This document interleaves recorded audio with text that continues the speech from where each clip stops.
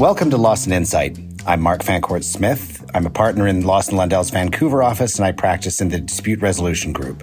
And I'm Alexandra Stoichev. I'm an associate in the firm's Calgary office, and I practice primarily in the Dispute Resolution Group as well. Thank you for joining us on the podcast. On this episode, we will be speaking about the new changes to BC's Freedom of Information and Protection of Privacy Act. And today we're joined with two repeat guests, Ryan Berger and Meg Gailey. Meg is based in our Vancouver office and is in the Research and Opinions Group, advising clients and organizations on a variety of practice areas, including administrative law, labor and employment, privacy, civil procedure and appellate practice, and professional conduct. Ryan is a partner in Vancouver as well. He specializes in the areas of privacy and employment law. We're going to be splitting this discussion across two podcasts as there is a lot to discuss in order to ensure our listeners have all the information they need on the changes to BC's Freedom of Information and Protection of Privacy Act. Welcome back to you both. Thanks for coming back to the podcast. Yeah, welcome. Great to be here. Thanks for having us. To start with, I just wanted to get from you, what does the BC Freedom of Information and Protection of Privacy Act do? Is there any way to shorten the name, and how do you pronounce it? Gosh, well, it is a handful, a mouthful, and there are two camps. I'm in the FOIPA camp, F-O-I-P-P-A. I think, Meg, you're in the FIPPA camp. I'm in the FIPPA camp, F-I-P-P-A. And as I think I've mentioned to Ryan before, when you're creating an acronym, you don't use the conjunction. So words like of and drop out. So it should be FIPPA, Ryan, because otherwise it would be really long. It would be something like FOIAPA or something, right? But hey. That's fair. That's fair, but way too technical for me. I go by the logic of I'm a big FOMO person, and I think none of us would say FOMO. We all say FOMO, but I also have a fear of misusing acronyms, which would be FOMA. So I go with FOIPA still. But FOIPA, FIPPA, let's call the whole thing off? No, we can't call it off, but it is the same. It is one and the same. We're talking about freedom of information and protection of privacy. Yeah. So for our listeners who may not know, what does it do? What does it cover? So it is the act that applies to British Columbia public bodies. And there are two main parts of it. There's the freedom of information part of it, which gives individuals rights of access to records in the custody or control of public bodies. For example, that's ministries of the government. It extends to many crown corporations, municipalities, universities, hospitals, health authorities, and the like. And so there are various definitions and schedules that name what are the BC public bodies from which individuals can seek access to information. And the other main half of it, at least so far, has been the protection of privacy. And it outlines the rules for BC public bodies with respect to protecting personal information. So I understand there have been some recent changes to FOIPA or FIPPA. I'm not going to take a stand on the pronunciation. Just call it the Act.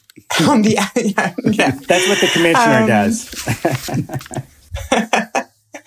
So I understand there have been some changes to the Act, and we thought it made sense to start off by asking you to explain just what those changes are, and if you can, explain what prompted them.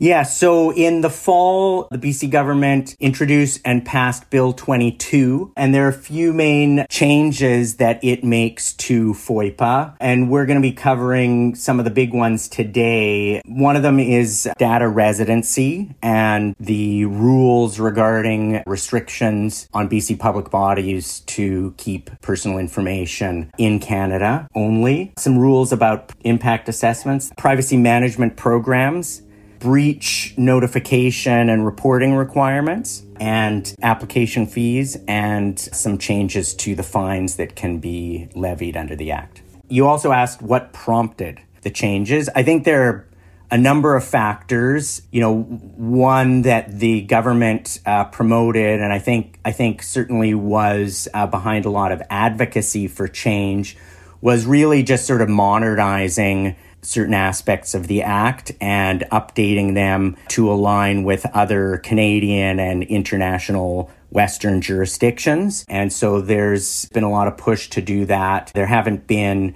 significant changes to FOIPA like this, I think, in over 25 years. So it was time for a lot of things. And with respect to the data residency issue, that certainly has attracted a lot of scrutiny, I think, and criticism and advocacy on both sides of the issue. But certainly I know that there were a lot of BC public bodies who for a long time were concerned that they weren't able to really compete and seek the kind of support and access to service providers internationally that some of our other competitors, either in other provinces or in the public sector, were able to do as a result of the in Canada only rules.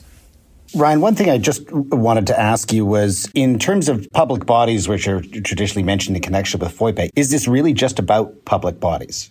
Not strictly. There are provisions, and there have been before the updates to FOIPA, but now it's a little bit more clear that the Act also applies to service providers of BC public bodies when they're handling personal information in the custody or control of the public body. So many of the privacy protection rules apply, and also the fines extend to service providers when they're handling that personal information, as well as the employees of those service providers. It's not just BC public bodies that ought to pay attention to this, but it is all the individuals and organizations that provide services to BC public bodies.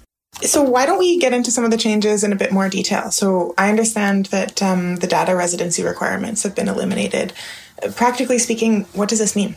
Great question. This is one of the most political aspects of the changes. Previously, BC public bodies were not permitted to access or store personal information outside of Canada except for in limited circumstances. They had to be very careful about those rules, and or if they were engaging service providers, there were a lot of contractual provisions they needed to negotiate into those contracts that often were kind of the sticking point or a significant stumbling block for those agreements. What the changes have done essentially allows BC public bodies to store personal information and access personal information or disclose personal information anywhere, so inside of Canada or outside of Canada, as long as the disclosure is permitted under the Act. And so those are for limited purposes that fulfill the mandate of the BC public body or the purpose for which the information was collected, or to allow the public body or a service provider to process the information for reasonable purposes. There are some provisions now through regulation that require a public body to engage in a privacy impact assessment process if they are going to store sensitive information outside of Canada. But it's no longer a restriction in and of itself. Picking up from your last point, Meg, I was wondering if I could ask you, one of the major changes that was cited in the blog that you and Ryan did was this requirement to conduct privacy impact assessments. Can you tell us about those? Sure.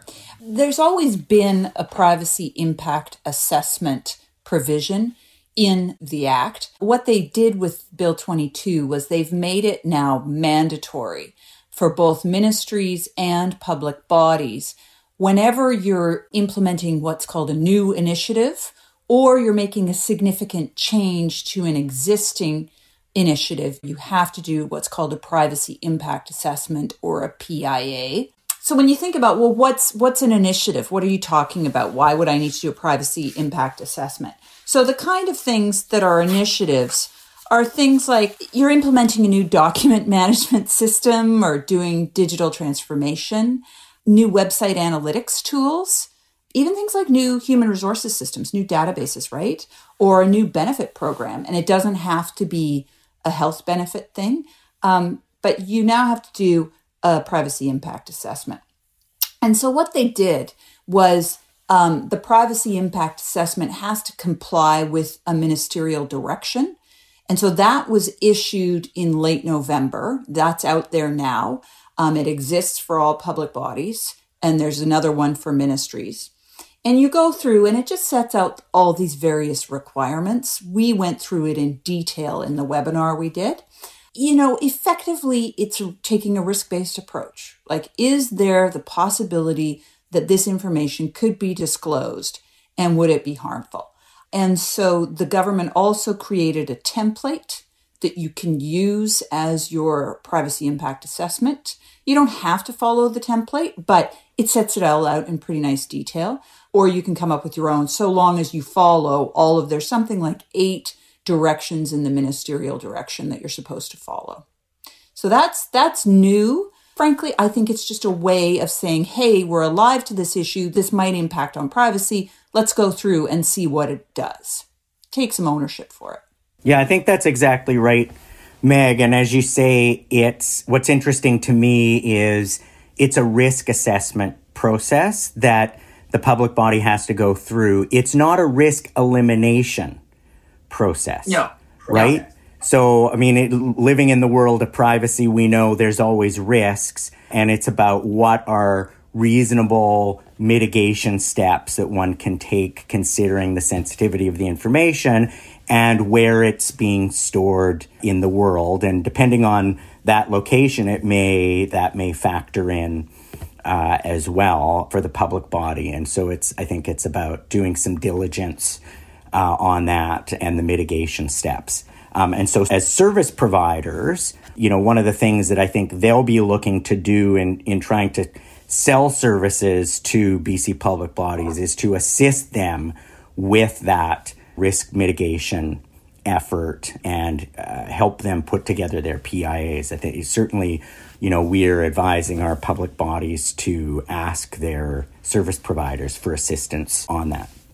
On the next episode, we'll be discussing further changes to the Act, including the Privacy Management Program, mandatory privacy breach reporting requirements, and the new fee structure for accessing information. Thank you for joining us on Lost in Insight. Thanks again to Meg and Ryan for joining us today. And make sure you check out their full webinar and blog on this issue available on the Lost in Lundell website. And you can also stay up to date by connecting with us on social media using the handle @LostInLundell and by subscribing to the podcast on Apple, Spotify, or Google Podcasts. Thanks for listening.